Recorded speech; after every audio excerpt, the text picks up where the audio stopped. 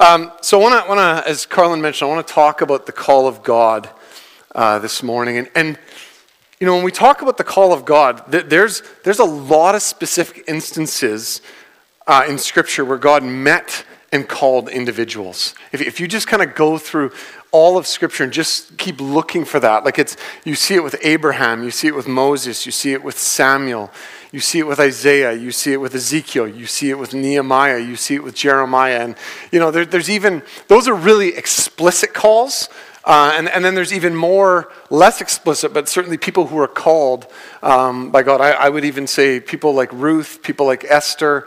There's just a host throughout all of Scripture, especially in the New Testament, or Old Testament, sorry, where you see God calling people specifically.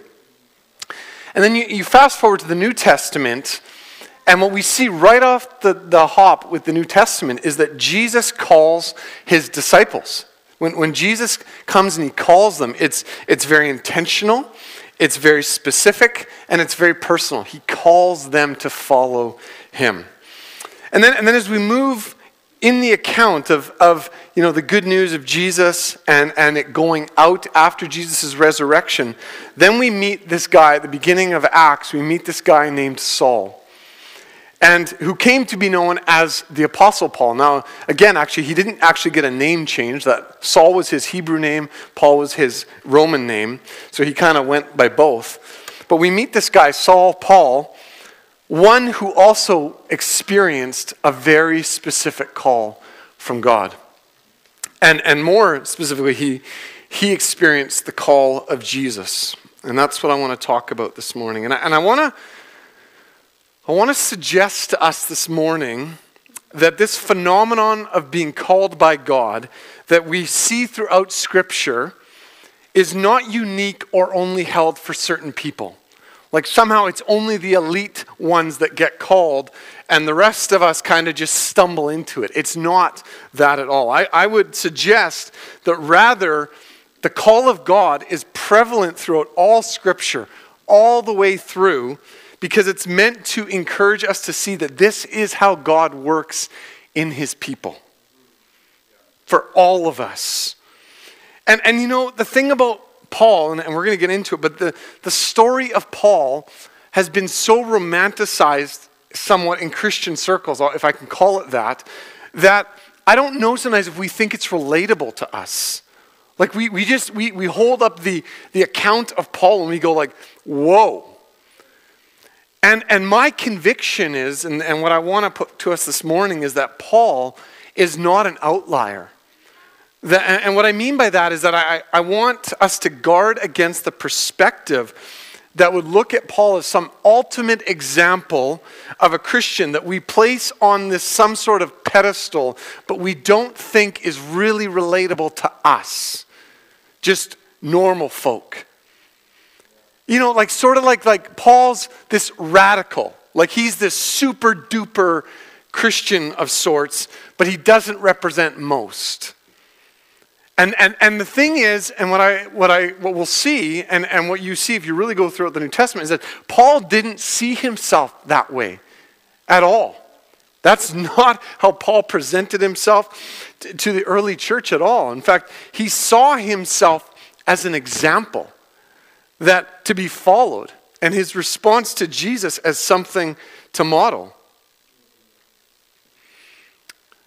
And to understand Paul, to understand what drove him, what empowered him, reveals the impact of the gospel. It reveals the lordship of Jesus and the effect that it has on our lives. So Paul was a Pharisee of Pharisees. That's his own words. That's how he presented himself. He trained under one of the leading rabbis of the time. He was a student of Scripture. He would have had the entire Old Testament memorized. Just think about that for a second. How many of you have the entire Old Testament memorized? Not me. Anyone else? That he did. And as he grew up, Paul rose in the ranks of the Jewish religious leaders. So he was the guy. And so as an educated religious leader, now think like biblical scholar. That's kind of relatable. He's like a biblical scholar. And so he saw God's deliverance of his people from Egypt and the subsequent giving of the law at Mount Sinai, the whole thing that kind of, the foundation of the Jewish faith, he saw that as an extravagant act of grace, as a rabbi, as a Pharisee. And so the giving of the law was grace. The establishing of the eternal covenant with his people was grace. And the call that Paul had was to pursue the holiness of God. And his calling as a Pharisee was then to keep God's people within the boundaries of this law to protect God's glory. So if you think of like this law, if there was like lines on either side, Paul saw himself as a Pharisee. His job was keep people within these lines because this is about God's glory. And so this changes the way that we see Saul, because Saul's pursuit of the early church was the result of his zeal for God's holiness, actually. Right now, I don't know what you think. Like, as a young kid, there was I remember these graphic novels, Christian graphic novels that I had, or at least I read. And I remember Paul being presented in them as sort of this out-of-control murderous thug, going after the Christians. Like he was a bad dude. And that's always stuck with me, right? And I think sometimes that we can have that view of Saul. Like he was this out of control zealot that was just bent on murder. But actually, he was passionately committed to God's glory. Jews who were following Jesus were leaving the holy covenant and they were defiling God's people. That's how he would have understood what was happening with the early church. These people were going outside the bounds and they needed to be brought back. And if they weren't going to be brought back, then they needed to be punished. So, yeah, like in hindsight, we have the benefit of seeing, okay, Paul was really misguided in that. But understanding his zeal actually at the time, I would suggest actually makes the gospel all that more glorious. And so, when the Damascus Road experience confronts Paul, that we see in Acts 9, you ever think about that? At that moment, when that happens, the heavens open up, bright lights, whatever that looks like, it's very possible that Paul in that moment was expecting God to come down and commission him like Isaiah or Ezekiel. Like God had done before. He was going to be commissioned for God's work. Right? Because after all, he was doing God's work to protect his glory. And so to understand Saul as the Pharisee and how much his life was defined by this and this identity helps us to realize that the Damascus Road experience where Jesus came and identified and showed himself to Paul, that absolutely shook him. Like, absolutely rocked his worldview. In fact, what did Paul do after that? He went for 3 years into Arabia. All he did for 3 years was come to grips with what he had seen and what was happening. That this crucified Galilean was the risen Messiah. That for Paul, that shook him. And so the Apostle Paul then, that we read of in the New Testament through his letters, is a man who has been absolutely broken. He's been absolutely transformed, and it's because he met Jesus. And he's not, as I said before, he's not an outlier. He never saw himself as that. He said, 1 Corinthians 11:1, he says, follow my example, he says, as I follow the example of Christ. And so I want to briefly this morning, I want to hear Paul in his own words. And maybe this context changes this a little bit for us as he writes to the Philippian church, explaining how he sees his relationship with Jesus and its call to us. See, Paul, he's explaining to the Philippians here the reasons why he could claim confidence in his own accomplishments. He starts off by saying, he's like, I was accomplished like few were as a Jew. He was intellectual, he was successful, he was renowned by his peers. There was a zeal for God's righteousness that was marked in him by outstanding character. In the eyes of the Jewish world that he was in, Paul would have had few equals. He would have been esteemed by those around him. And so consider how his identity was tied up in who he was and what he did. But Paul's encounter with Jesus, it led him to write this. And I want to read then, pick it up in Philippians 3, verse 7. This is what he says.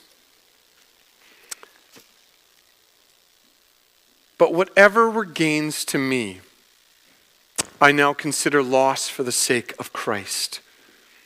What is more, I consider everything a loss because of the surpassing worth of knowing Christ Jesus my Lord, for whose sake I have lost all things.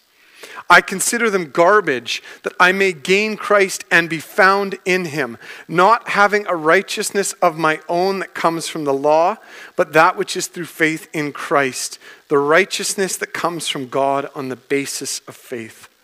I want to know Christ, yes, to know the power of his resurrection and participation in his sufferings, becoming like him in his death, and so somehow attaining to the resurrection from the dead. Jesus, I want to pray this morning that you would open up my eyes, open up our eyes to see the glory and the wonder in this, to understand what you were revealing to Paul as he wrote these words and as he was coming to grips with the magnitude of who you are, Jesus, and what it meant for his life. And I pray, Lord, that this would shake us like it shook Paul. And we pray, God, that this would be for your glory and our good. Amen.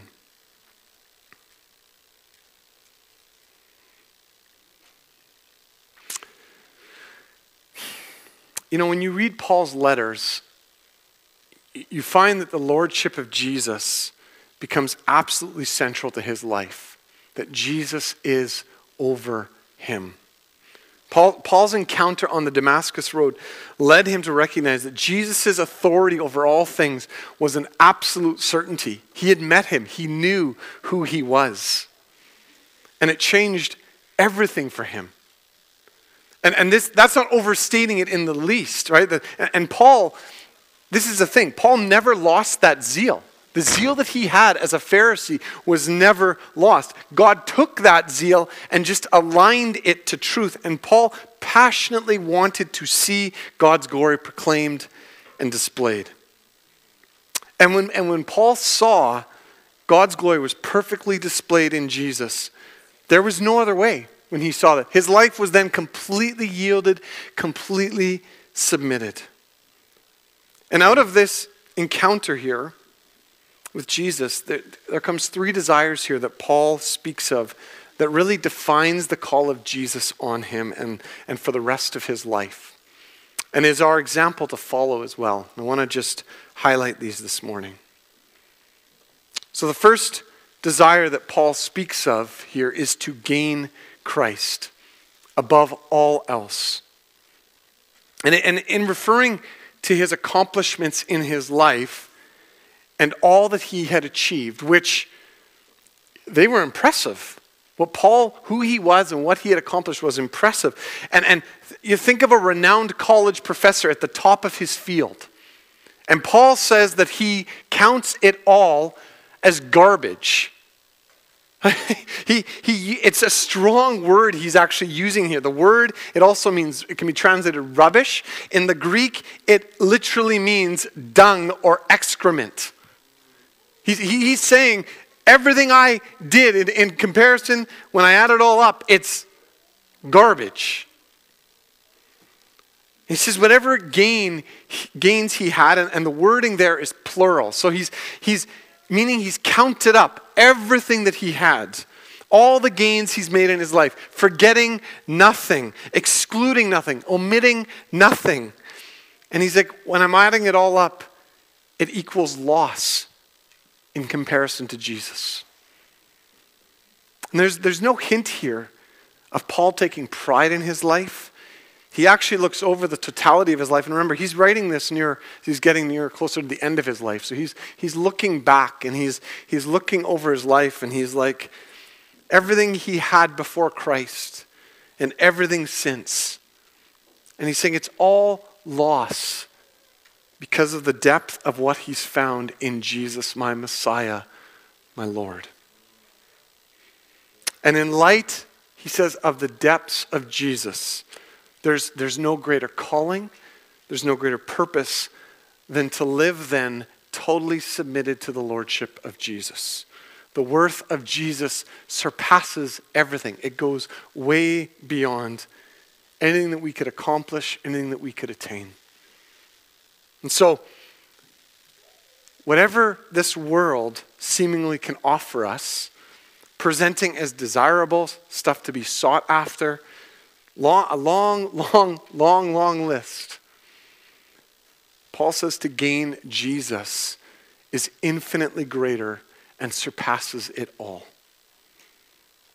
It's interesting that Paul, he doesn't add up his life, and we could make some allowances for this, where he would add up his life. He'd look at all of his achievements, his impressive moral and religious accomplishments, and he could even justify why he did what he did. He wasn't aware. He was seeking after the Lord. And then he could place Jesus at the top rung of that ladder. Sort of like Jesus is the cherry on top, that he's the thing, but that he's the top of an impressive life. But he doesn't do that. In fact, what Paul does is he rips it down. In fact, he says as much in Galatians 2:18. He says, I tore down what I previously had built to try and gain worth and purpose. So all that stuff that I had built up in my life for worth and purpose, he's like, I tore it down. It lies in ruin.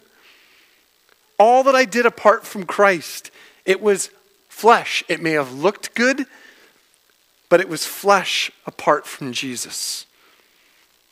And so the question then is, okay, so what defines Paul's life now? What does he say? Well, he says it in Galatians 2:20. He says, I've been crucified with Christ. It's no longer I who live, but Christ who lives in me. And the life I now live in the flesh, I live by faith in the Son of God who loved me and gave himself for me. And this loss that Paul experienced, again, it came with suffering, folks. The loss that Paul experienced, he suffered for Jesus' sake. We cannot disregard the reality of suffering in our lives as we consider the surpassing worth of knowing that Jesus is worth everything. Paul suffered for Jesus. He gave up much for Jesus. He didn't want anything to hold him back from his pursuit of Jesus. It's one reason why comfort and complacency is just so dangerous for us. And yet, and this is what's so remarkable, Paul's understanding of suffering is extremely positive. There was nothing in it, nothing that he experienced when you look at that he did not see as being from Jesus and for Jesus. That's how he regarded all of it.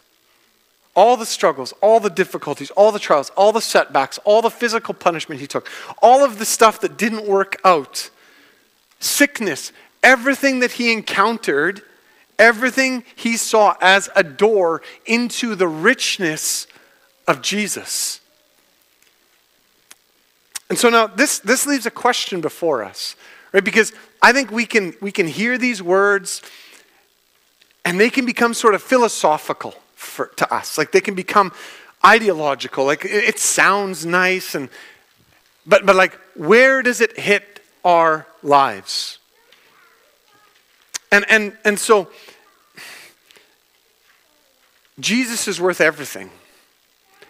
And do we see everything ultimately as loss or garbage, Paul says, in relation to him? Now, this leaves us kind of in a question of like, okay, is the takeaway that I'm to look at everything in my life and go, it's all garbage? Like everything right now in my life is just garbage? Well, I don't think that's what Paul's saying. That wouldn't leave us in a good place. Right? Remember when Jesus, in the Gospels, where he talks about our love for him and following him, and he says that we have to actually hate our family? Anyone, you know what I'm talking about there? Where Jesus talks about that, where he says you have to hate your family, and you go, why would Jesus say that? Paul's doing the same thing here, where he's saying, look, in relation to the majesty of Jesus, in relation to how incredible Jesus is, in relation to his worth that we cannot even fathom, in relation to that, everything else is garbage. Okay? Not that like, oh, my life is garbage and everything's garbage. No. But in comparison, Paul didn't know how to compare the magnitude of Jesus with this. Same as Jesus is like, look, your love for me it has to be to the extent that it actually, your love on this earth is like hate. Because the difference is so vast. So it's not about, we should be sitting here and going, okay, let's feel guilty about enjoying our life. Let's feel guilty about enjoying our family. Let's feel guilty about our interests that we have because, that's all. It's supposed to be all garbage. No, it's not that. We're invited to see how amazing and glorious Jesus is in comparison. That he is infinitely greater. And in light of the magnitude of knowing Jesus, that we know him, that we're saved, redeemed, set free, how could I ever then look at my life and think somehow that it's like, that's sufficient? How could anything else be seen as comparable? For Paul to gain Jesus was so that he would be found in him. That's the second desire that he speaks of here, to be found in Christ, receiving his righteousness. Verse 9. And the thing is, okay, our desire to be found in Christ begins with the truth that we were first found in Christ. That it didn't start with us, it started with God. It began with God's goodness in calling us. Before the foundation of the world, it says, he knew us. So in Philippians 2:8, Paul, he speaks of Jesus being found in human form, humbling himself by becoming obedient to the point of death on the cross. And for Paul, the realization of Jesus' glory, Jesus' sacrifice, leads him to conclude that he must identify with the same example. And so he says here, I want to be found in him. I want to be found in him. That means that no level of his own righteousness, which he had pursued his own righteousness for years according to the law. He was, by the law, he was so righteous. And he's like, no, I don't want my own, I do not want to be found looking to my own righteousness. Nothing that we can do, nothing can ever make us good enough. Nothing. I cannot rely on my perceived goodness. Whatever my perceived goodness is, man, if I'm relying on that, I'm in trouble. And that's what shook Paul. And it's liberating truth. This is liberating truth for us. I don't have to strive for my own righteousness, and I don't have to live in fear that I don't meet the mark, or that I haven't hit the bar, or whatever that is. It's Jesus' righteousness that covers us as part of our faith in him. I am covered by him. So here's the thing about this. Then we can be vulnerable about our weaknesses, folks. We can be vulnerable about where we're at, where we know we don't meet the mark, where we're not dependent on our own achievement. But here's the thing, we're not inclined to this. We don't like to be open about our weakness. I don't. We are told we must display and project success. And this leads to distress in our lives. It actually leads to all manner of distress because we do fail and we have weakness and we know it. And we all need a place where we can be real without shame or judgment. And go, this is where I'm really at. This is who I really am. And no, I don't meet the mark. And I really need help. But God. And amidst a culture that worships success and achievement as the highest form of contentment, like the highest form, the cross preaches weakness and calls us to surrender and sacrifice. It's why the Jewish people went, this is foolishness. Or sorry, the Greeks went, this is foolishness. The Jews were like, this is a stumbling block. And here's the incredible thing. In our weakness and vulnerability, we come to see that knowing Jesus and being found in him is the greatest treasure we could ever find. You know why? You know why? Because hard things reveal the depth of our need for Jesus. When things aren't going well, we realize how badly we are in a state. And the cross calls us to total dependence on Christ and to the assurance in the eternal faithfulness of God. Even when we are not faithful, when we are faithless, it says, he remains faithful. Like his faithfulness never ends.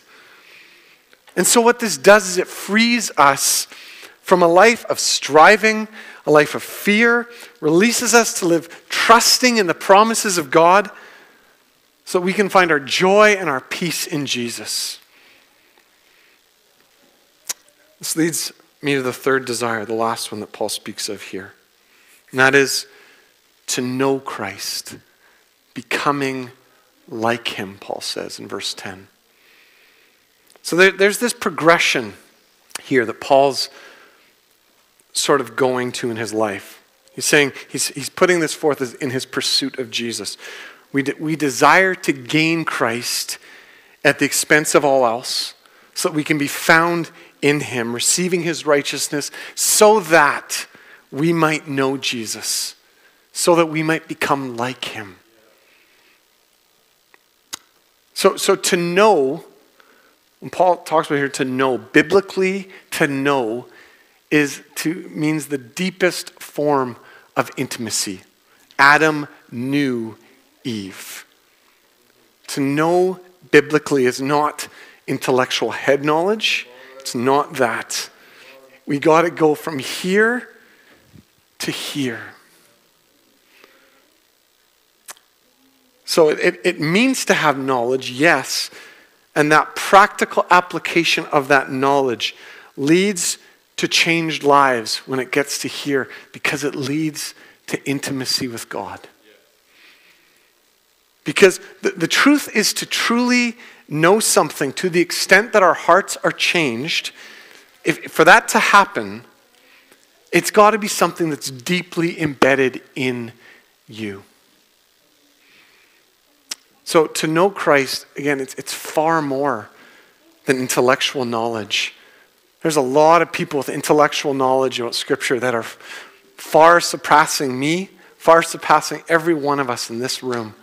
It doesn't mean that they have a personal relationship with Jesus. It doesn't mean that they're actually being changed. Because to know Christ is deep union with him in our inner being that transforms every part of us. Doesn't all happen at once. Wish it did. But it's no less than that.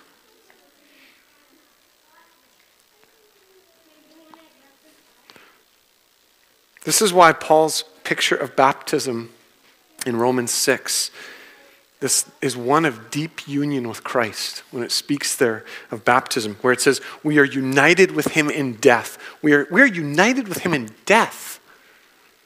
Buried with him, it says. And then we are raised with him to eternal life. That is the farthest thing from salvation and baptism being some sort of just token thing we do, the check mark that we make in life and go, oh, now I'm good, I've been baptized. It's not that at all. It's not close to the type of union that spoken of in the New Testament. Baptism is this union with Jesus. I identify with his death. I want to be like him so that I can be raised to life with him. And without that type of union, we will not see deep transformation in our hearts.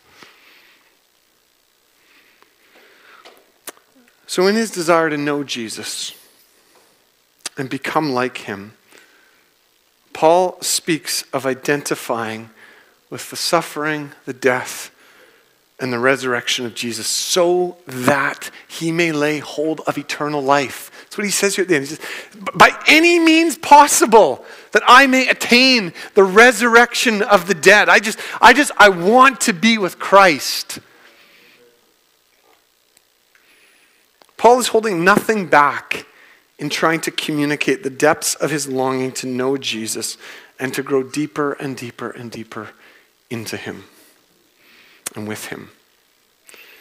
And what he came to see is that this desire to be like Jesus must lead to the cross.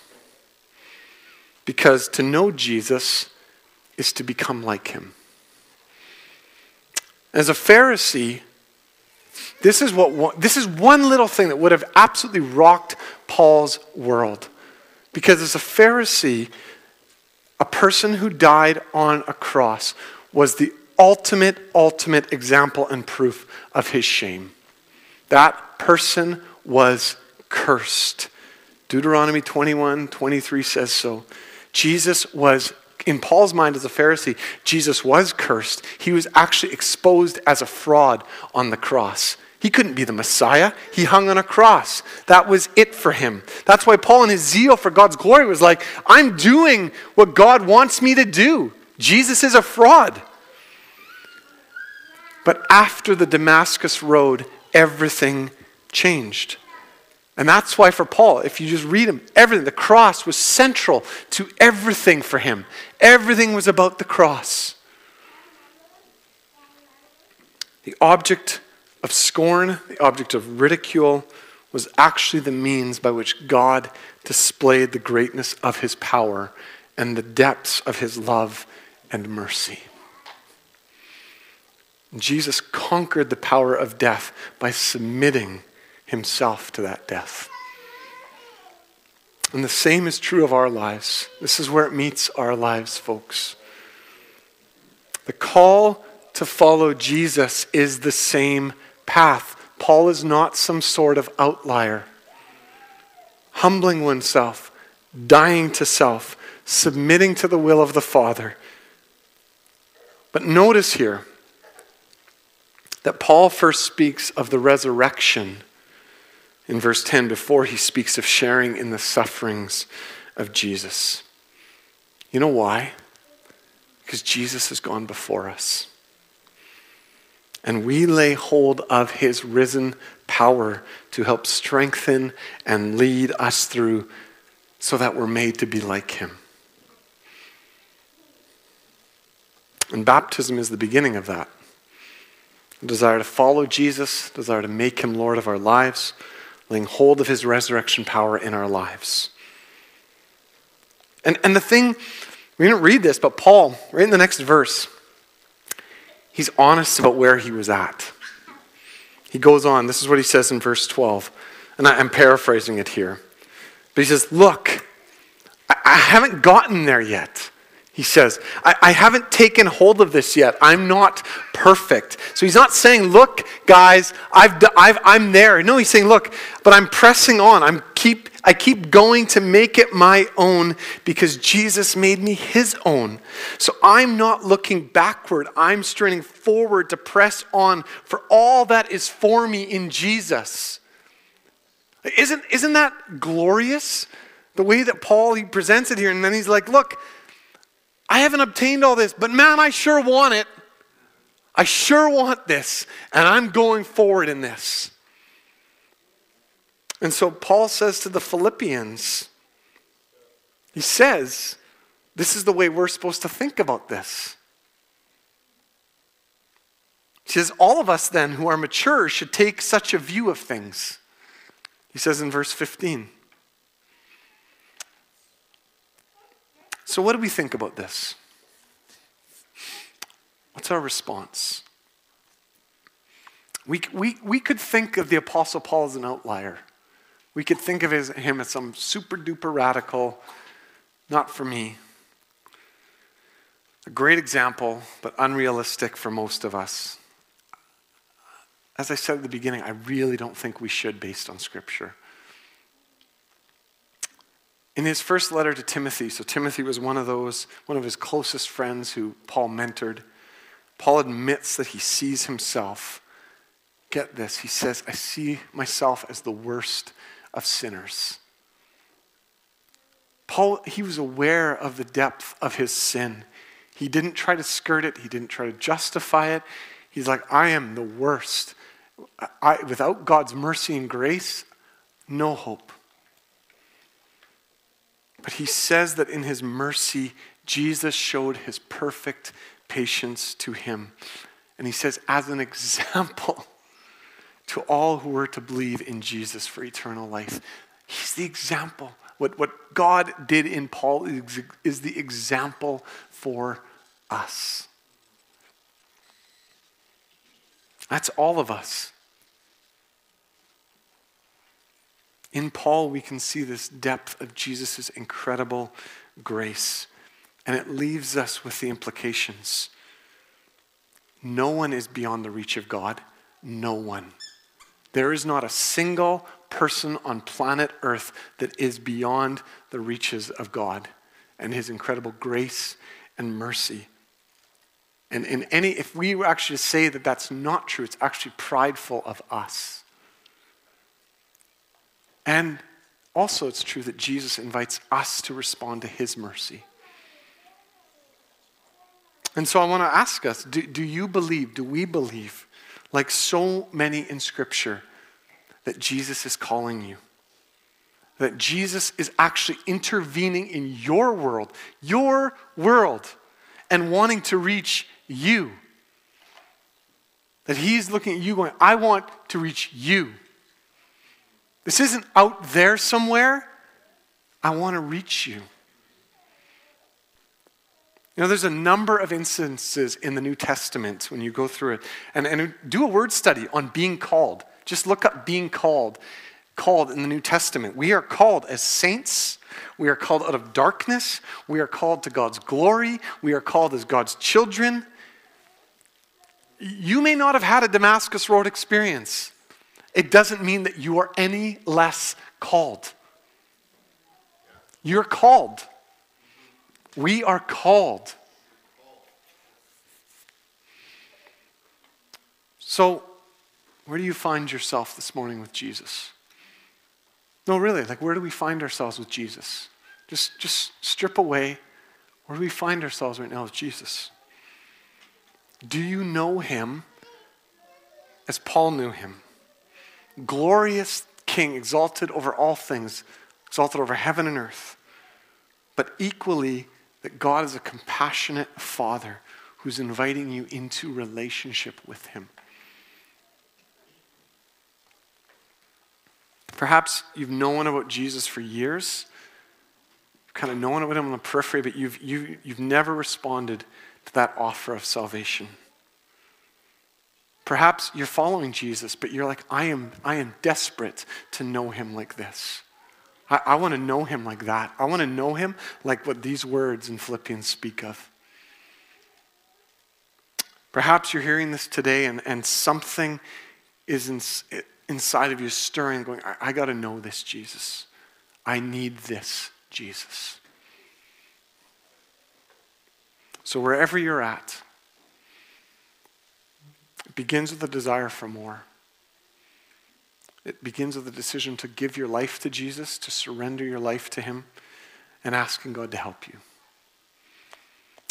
And so I want to, as Victor and Raina, as they come and lead us, I want to invite us this morning to, wherever we find ourselves, to respond to the call of Jesus. Where is Jesus calling you to you? Where does he want to minister to you? And where is he inviting you to respond? And so as we end in worship, I want to invite you to open yourselves up to that, to open your heart up to the Lord. Allow him to minister to you this morning. Father, truth is we desperately need you. We desperately, desperately need your presence in our lives. We want more of you, Jesus. I ask that you would come this morning. I ask that you'd minister to us. Lord, would you meet every single person right now, every single woman, every single man, every single child in this room. Lord, I pray that you would meet us where we are at and where we need to meet you.